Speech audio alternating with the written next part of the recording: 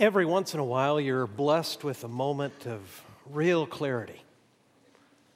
People who have moments of life-changing clarity usually have them through traumatic experiences.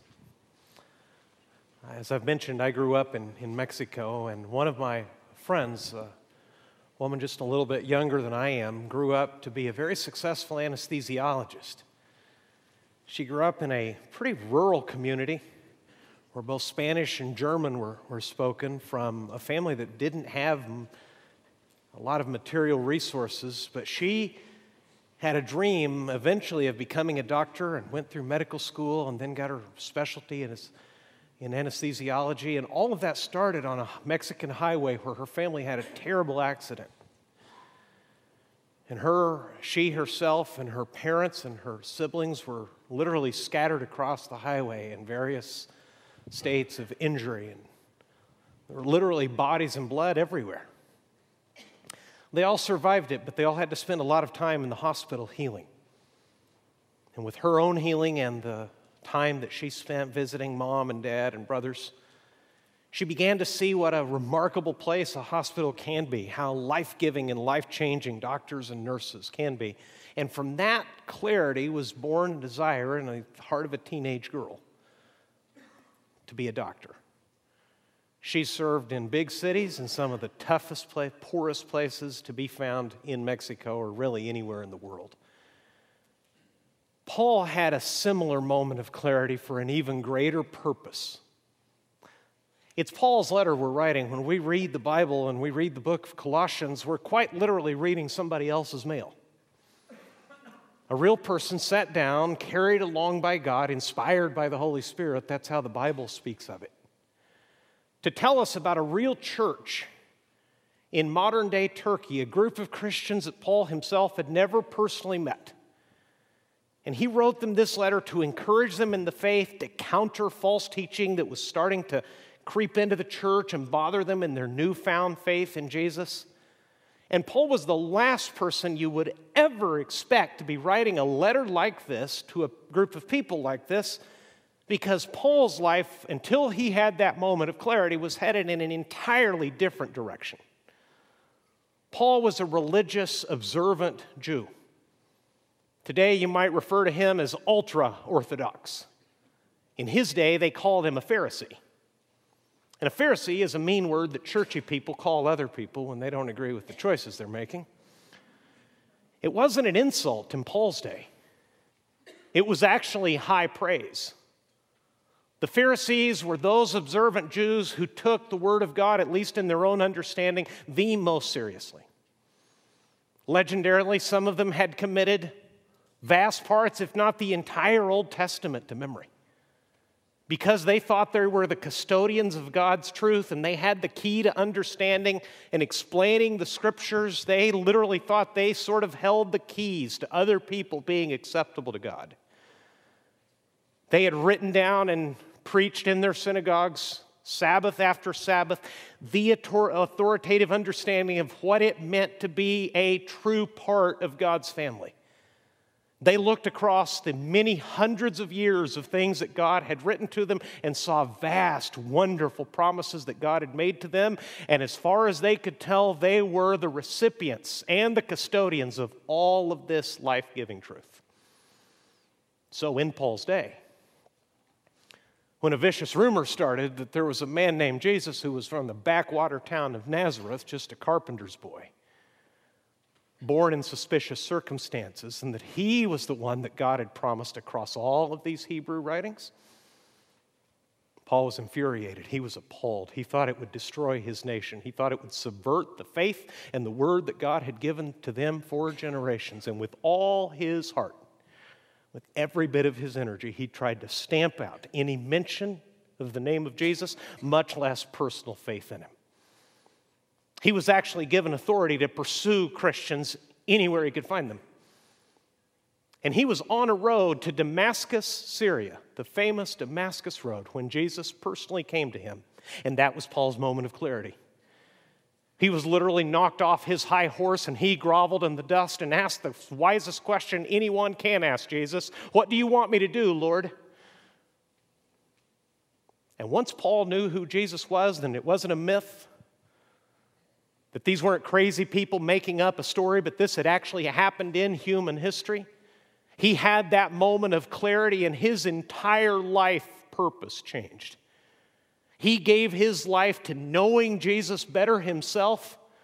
That was for himself, and as far as his activity, Paul said in this letter to Colossians, I'm making every effort. I'm striving with everything that I have as God's power works in me to make the name of Jesus known. What we're about to read has some dense language in it. In fact, if you have a literal translation, as I do, they've kept a word from Greek and just brought it over into English. And Paul says that he is now explaining a mystery. Anybody like to read or watch mysteries? When I was a kid, I discovered Agatha Christie. And I read about a dozen Agatha Christie books because I was a conceited little turkey, and I thought if I read enough of these, I can figure her out. And I can know who done it before she tells me on the last page. Not once. Not one single time did I figure it out. It was really annoying because it's a small cast of characters. There aren't that many choices. You would think statistically I'd guess correctly one time, but I didn't. That's what we refer to as a mystery. That's not the biblical concept of a mystery. Anytime you see the word mystery in the New Testament or anywhere in Scripture, it refers to this. A mystery is something that God knows and that God has planned forever. But he hasn't pulled the curtain back. He hasn't revealed it. He hasn't set it into motion until his time is right. What Paul's telling us in this passage is this: I know a life-saving truth about Jesus. He's writing that to Colossian Christians, former pagan Christians. Read with me, Colossians 1, verse 24. He said to these former pagans, now his brothers and sisters, because they believe in Jesus, as Paul to his own surprise does, now I rejoice in my sufferings for your sake. If I'm reading the Bible slowly, that alone kind of sets me back. Now I rejoice in my sufferings for your sake, and in my flesh I am filling up what is lacking in Christ's afflictions for the sake of his body, that is, the church, of which I became a minister according to the stewardship from God that was given to me for you, to make the word of God fully known. Here it is. The mystery hidden for ages and generations, but now revealed to his saints. In other words, revealed to God's own people. To them, to those believers, God chose to make known how great among the Gentiles are the riches of the glory of this mystery. And now he's going to tell you what the mystery is. My constant encouragement to you is when you come across a Bible scripture, read it slowly, read it often, just take it a phrase at a time. Generally speaking, the scripture itself will explain itself right there on that page. What does Paul tell you the mystery is in this verse? I'll back up a little bit. To them, God chose to make known how great among the Gentiles are the riches of the glory of this mystery, which is what? Which is Christ in you, the hope of glory. See, you read that and you say, that sounds very, very, very familiar. Yes, because we're Gentiles. Almost all of the Christians in the world today are not Jewish. It's a commonplace in our culture that the very mention of the name of Christ is going to be offensive, hurtful, in some corners at least, for people who are Jewish. You can go to Israel and find that they've, in some places, very strict places, they won't write lowercase t because they won't make the shape of the cross. It's that distant in our day. Jesus' first disciples were almost all Jewish. Jesus himself was Jewish.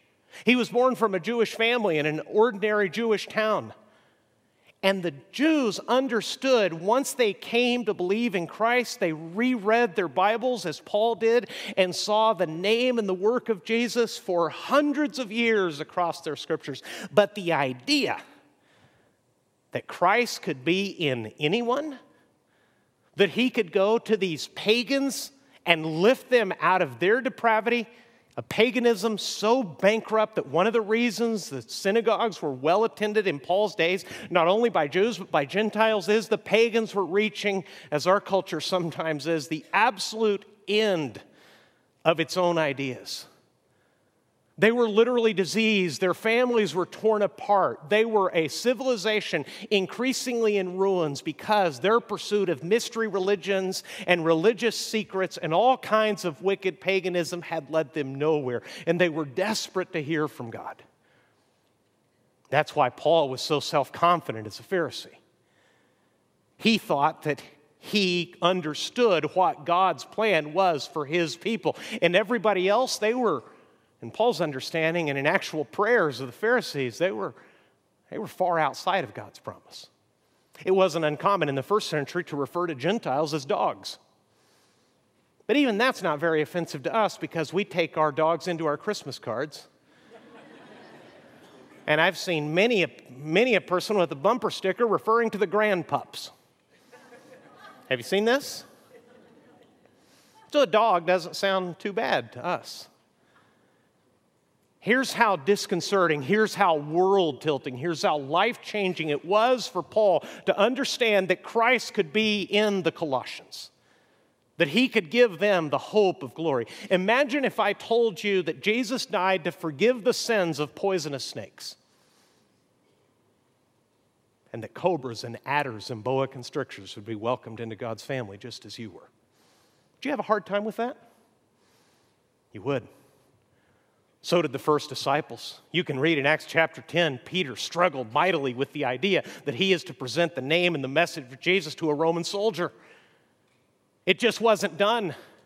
And now here Paul says, I am the custodian, I am the steward, in other words, the manager of a spectacular truth, which is, he says, the glory of this mystery, which is Christ in you, the hope of glory.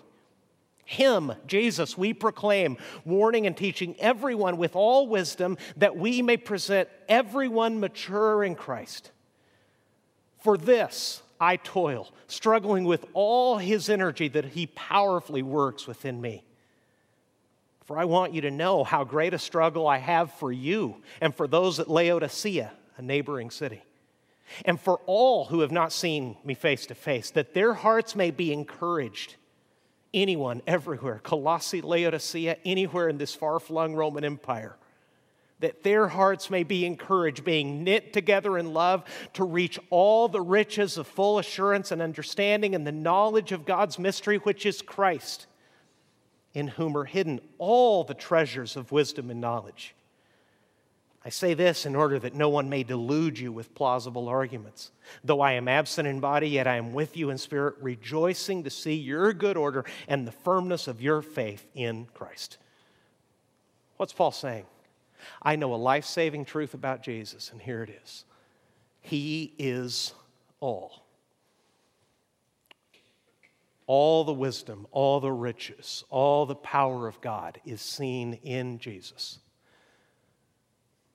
See, the Colossians in their pagan world were being invited into what some have called mystery religions. Those still predominate in our day. You can find them on the bestseller racks at Barnes & Noble from time to time. A mystery religion tells that if anyone is willing to pay the price and get the secret code words and do the certain things, then reality will be opened up to them. And they will be in a secret, select, blessed group, and they'll understand what's really going on. That's the appeal of the mystery religion. It was made very famous in a movie called The Matrix. Anybody see The Matrix? This life is actually a simulation, but there is an experience you can undergo that will help you see the true reality. That's the environment the Colossians have grown up in. Now there are religious Jews like Paul once was saying, Jesus is an imposter. At best, he's a start, but you need to be circumcised. You need to keep the diet. You need to keep the days. And Paul is saying just the opposite of that. This mystery, what God has unveiled when he sent his Son, is that Christ is all, and here's the radical part, he can be in anyone. Race, ethnic origin, former beliefs, former sins are no obstacle, no trouble whatsoever for Jesus. His grace and His love can encompass the whole world. That's good news. That's good news for my family because I'm Cherokee on my mom's side and a whole conglomeration of probably ne'er-to-do Europeans on my father's side. We're a mess. There's nothing in our family history to recommend us to God. There's nothing in yours either that will make you acceptable to Him. But Paul says Jesus is all and He can be in anyone. And this is the mystery. This is the long unveiled truth that God always had in His heart, but only rolled out at the proper time. Years ago, about 11 years ago, I went to Dallas to officiate a wedding. And at the reception, a little stir started in the reception, at the tables at the reception because the bride and groom were given a hotel in the south of France as their wedding gift. Did you catch that? The guy next to me said, "What'd he say? He's sending them on a honeymoon to France?" I go, "No, he gave them the hotel." Well, whoa. They've lived there ever since. That's their life. That's their income. That's their platform for ministry, actually. They're wonderful Christian evangelists. Now, here's the point. There's no telling how long that family planned to do that. You don't just give someone a hotel in the south of France on a whim. They weren't driving toward the wedding saying, "Hey, what do you think we should give the kids?" Well, I was thinking, what if we give them the hotel? All right, you got the keys? Yeah, I got them right here. It wasn't like that. This rich plan had been in someone's heart for a very, very long time. And at the proper time, at the best time, they changed that couple's life with a magnificent, rich gift. On a much, much, much, much, much bigger scale. That's what God was doing when He sent His Son. That's why Jesus explained it like this. For God so loved, what'd He say? Not the Jews. Not they alone. He loves them too. He is one of them. But God so loved the world that He gave His one and only Son so that if anyone, no matter what they've done, no matter how guilty they've been, no matter how shame-filled they are, no matter how wicked their former beliefs and practices were, if anyone, self-righteous or wicked, confessed sinner, if anyone believes in Him, he shall have God's treasure. He shall have eternal life. The life-saving truth that Paul knows about Jesus is that He is all and He can be in anyone. He expresses it this way: Christ in you, the hope of glory. He's never met these Colossians, but he's saying, here's the gospel, here's the good news. Christ is now in you. And he uses the word hope in a very specific way that I tried to explain a few weeks ago. Hope here means not that something that you wish for, but something that is waiting for you. Christ is in you, and that gives you the certainty of a beautiful future. That gives you glory. Because your arrival in heaven is just as certain as the fact that Christ is already in it. That's the beauty of the gospel. If you're new to church, let me explain it to you very simply. What I'm trying to tell you is I'm trying to tell you of a person named Jesus Christ who alone can save you. I'm not recommending to you a different belief system. I'm not trying to proselytize you, to change you into a different religion. Religions are dead ends. That's what Paul discovered on the Damascus Road. All his striving, all of his effort, all of his sincerity, even though he did everything he did until the moment he met Jesus with a clean conscience, it was all for naught.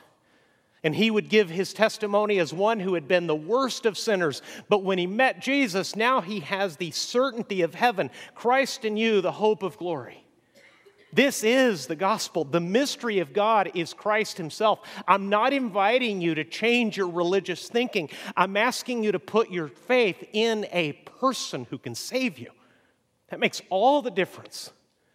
Years later, when Paul was on death row, he wrote his last letter and he explained it this way: I know who I have believed.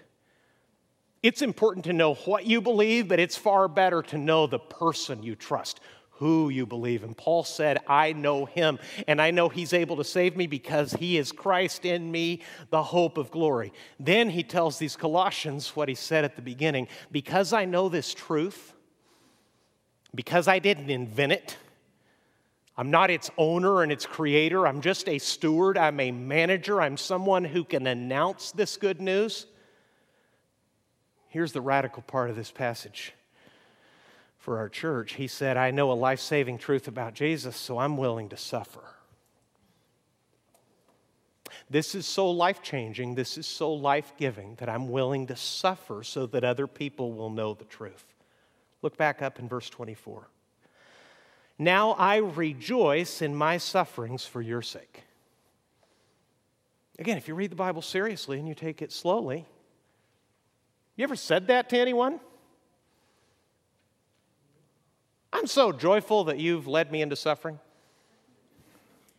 This is really, really, really difficult. Isn't this great? Isn't it great that we're hurting together over this? I'm so glad I can hurt for you. That's what Paul's saying. I rejoice in my suffering for your sake. Every once in a while, I've had that thought, and it almost always has to do with two groups of people. The first is my wife and my children. Occasionally, as a dad, I suffer for them. And though I don't like the pain and the difficulty of it, it's a beautiful feeling, actually. When you think to what the suffering contributes, that's what keeps parents going. It sometimes also happens when I think about you, the church, my brothers and sisters. Not often, but every once in a while, I suffer a little bit as your pastor and as your fellow Christian. And it's a beautiful thing because if together we're moving to trust God more, to love Him better, to obey Him, that's actually a cause for joy, even though it's painful. What Paul is saying is, I am not only willing, I'm joyful in my sufferings for your sake. It gets more intense. In my flesh, I am filling up what is lacking in Christ's afflictions for the sake of His body, that is the church. Does that phrase surprise you at all? What is lacking in Christ's afflictions? Isn't the gospel's message that Jesus died on the cross and rose from the grave and sat down at the right hand of God because His suffering was over? Isn't that the basic idea? Come on, Bible readers. Come on, Christians. If you're new to church, that question isn't for you, but for those of you who've read it before. I mean, what in the world is going on here? What is lacking in Christ's afflictions? Does Paul think of himself perhaps as a co-savior? Jesus did 95% of the suffering, but He left 5% undone, so Paul's going to do the rest? You think that's what he means? No. What's the key? Again, if we slow down and read in context, what is lacking in Christ's afflictions for the sake of His body, that is the church. In verse 29, he says, for this I toil. That's hard work. Struggling with all His energy that He powerfully works within me. Chapter 2, verse 1. I want you to know how great a struggle I have for you. What's he talking about? The announcement that Jesus died on the cross and rose from the grave to forgive sins, that is the gospel. Jesus is the good news. That's why I'm not inviting you to rules. I'm inviting you to trust Jesus as your Savior and as your Lord every day of your life. His suffering really is complete. And Jesus sat down because His work was done. What is Paul doing then? The cost of the gospel of saving anyone and everyone who would ever trust Jesus, that suffering is over. But the suffering required to spread that message, that is far from done. What Paul is saying is Jesus is no longer physically present. He is hard at work in me. I feel His energy surging through me. And my response is, I toil. I suffer. I preach. I get arrested. I get beaten. I go to prison. I put myself in death's way so that anyone who hears the gospel can be saved and grow to maturity in Christ. That's the suffering that is required. What Paul's saying, Crosspoint, is this. Jesus is hard at work in us, so we should work hard to help others grow in Him. His suffering is completed. Ours isn't. What's that look like? Well, That looks like some awkward conversations maybe at work, because the one thing you cannot discuss at work is your personal faith. That looks like very intentional, purposeful service. To arrange your schedule with all that you have to do just to get through life and pay the bills in Southern California, where it's so hard and we're all so busy, and most of us spend so much time in traffic. To intentionally arrange your schedule, if that means getting up an hour earlier to get started on that mess, so that your life can contribute to people coming to full, mature faith in Christ. Everywhere God has placed you, that's His purpose, to present through your influence, through your work, people mature in Christ. Let me be very practical. Parents, that begins at home. And that's not easy, especially for dads. If I could just talk to you like a fellow father and your brother in Christ, what has happened in the United States is we have created a culture of delegation, wherein well-meaning parents take their kids to church, plug them into programs, and hope that it sticks. It's not working, and it was never God's intention. So part of the suffering, part of the toil, part of the struggle, dads, is for you to do what Christians have done for generations and what God-fearing Israelites did before then, to know God for yourself well enough that you're a step ahead of your family so that you can teach them and bring them along with you. You have to shake off the apathy of thinking that someone else will help your children grow to maturity in Christ. It means spreading out that influence from your own home. It means looking around your neighborhood and realizing that the most important question you could ever ask yourself about any of your neighbors is, do they know God's Son? Do they know the one who has all the wisdom and riches of God Himself? If they don't, no matter what else they know and have in life, it will someday come out to be empty, as Paul realized in the dirt of the Damascus Road. All of his achievements were for nothing. It means as a church family, we collectively take responsibility to stewarding our time and our money so that this message can spread from beyond these walls into our neighborhood and around the world. That takes something else that involves suffering for a lot of Christians, and that takes generous financial giving. Purposeful.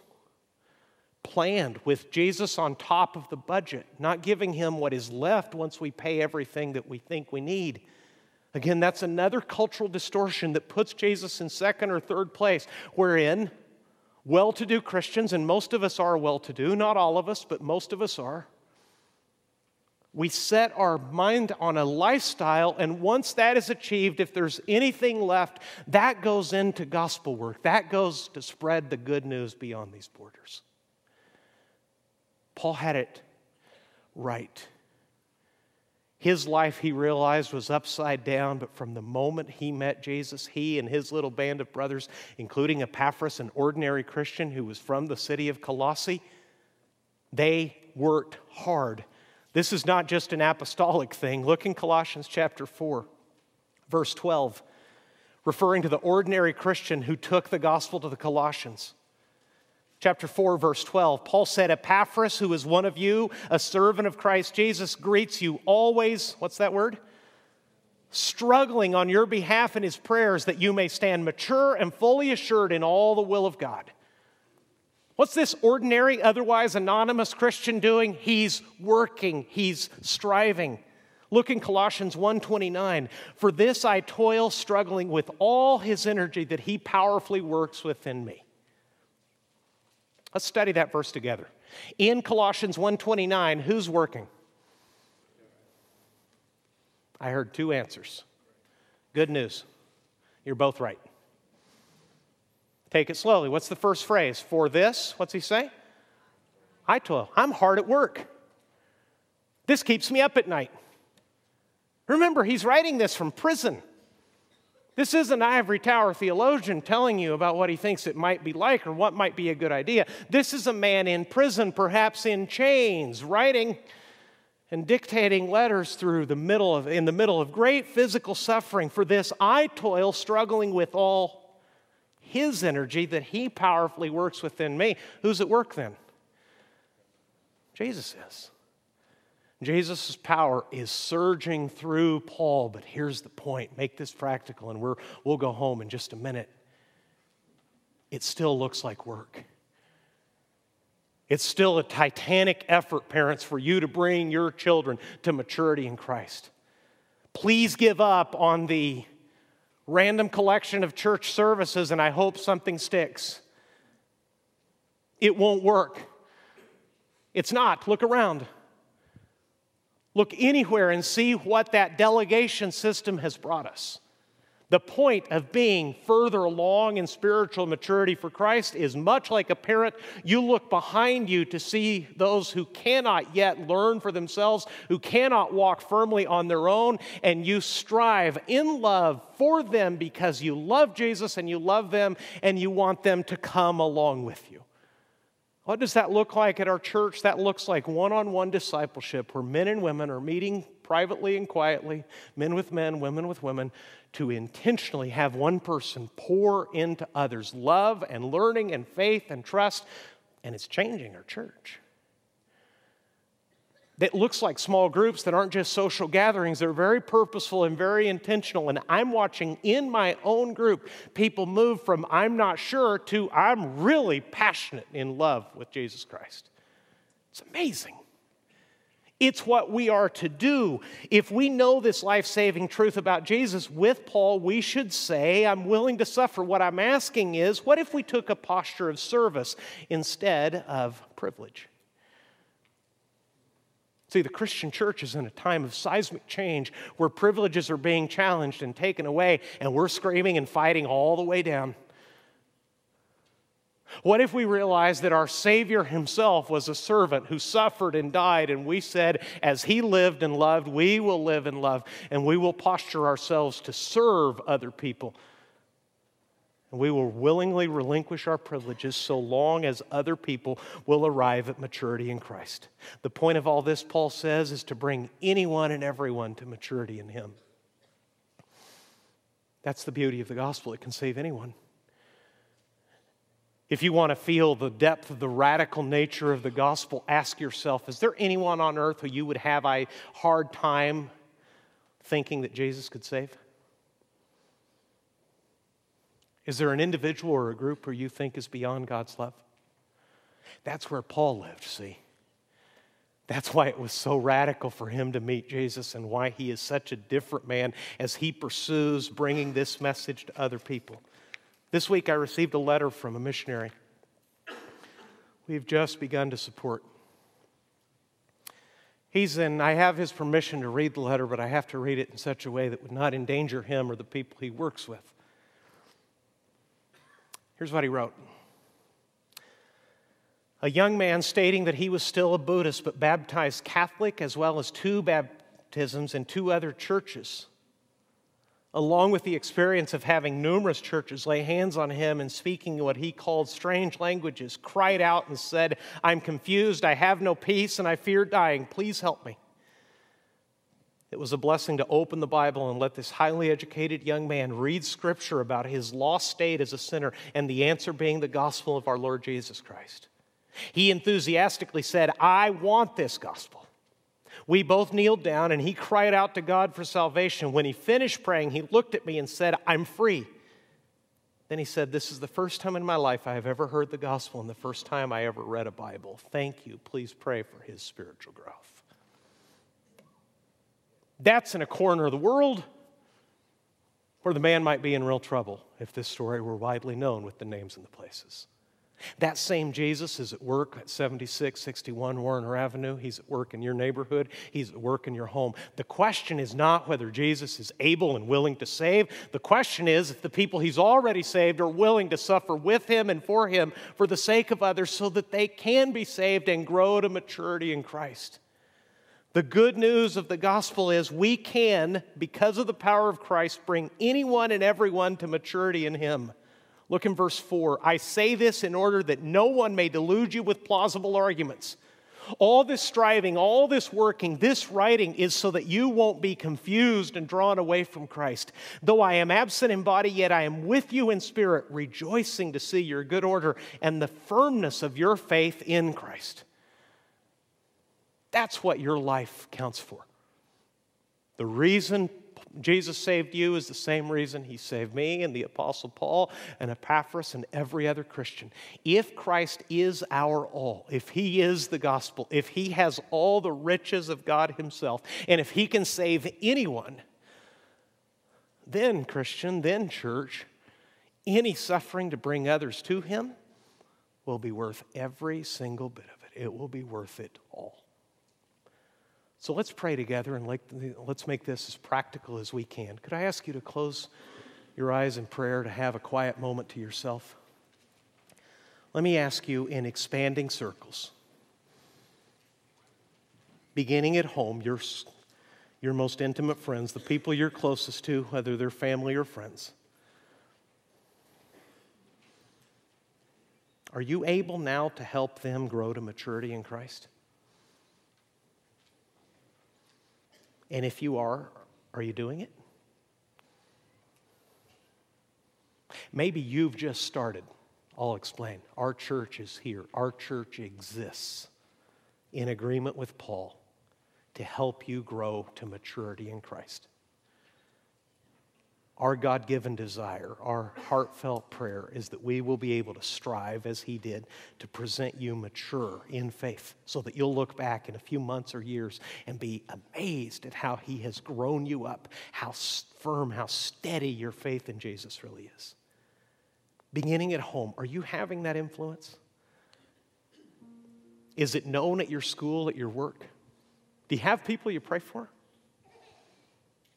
Does it bum you out at all that people you think are just the greatest people on earth, you don't know if they know Christ? The one who is the very greatest? Mom, Dad, how's it going with your kids? Are you just hoping that something sticks? Do you have a prodigal that you're praying for? Listen, those tears of a mother, of a father over a child who's far from God, those are holy and precious to God. Don't get discouraged. The prodigal story isn't over until he's safely home in the Father's love. I'm talking to you about intentionality, about time and conversations and purpose and money all poured into helping those who God has brought around you mature in faith in Christ. And the second question, and I'm done, is the most important of all. Do you know this Savior? I'm going to make you a very simple offer and invitation to trust Jesus as your Savior this morning if you don't know him. To give up on religion and good advice and trying harder and trying out different belief systems. To be like this young man who had tried all kinds of different things, finally heard the good news that Jesus could save him, believed Jesus, and said, when it was over, I'm free. Wow. I can do the same thing for you if you'll turn to him in prayer and say, Jesus, I am so sorry for my sin. I trust you. I don't understand you completely. I don't know all of who you are or what you might want, but I believe that you are the Savior. Save me. And he will. My only other request is, if you make that decision, let us know on that connection card. Moms, dads, if you're striving at home or if you're not, but now you're concerned about it, let us know on that card. This is why our church exists. It's not just to have once-a-week gatherings and have a pep rally. It's to help people 7 days a week grow to maturity in Christ. Let's pray about it, and you commit yourself to the Lord to pursue him and help others do the same. Lord, take this time. Start with moms and dads, I beg you. The apathetic dad who's think he's done enough by coming to church. Give him a greater vision, Lord, of what you want for him, of the strength and the grace you have for him. Help him take the first baby steps of maturity himself so that he can bring his wife and kids with him. Do the same for single parents and for people who live alone and are lonely. Would you just knit us together, Lord, into a body that is maturing in faith? And from this corner in our homes, we'll spread this good news so that we may present many to you. Thank you, Jesus, for being willing to save. Help us suffer for that good news so that others may stand with us someday in your presence, holy, blameless, above reproach. In Jesus' name I pray. Amen.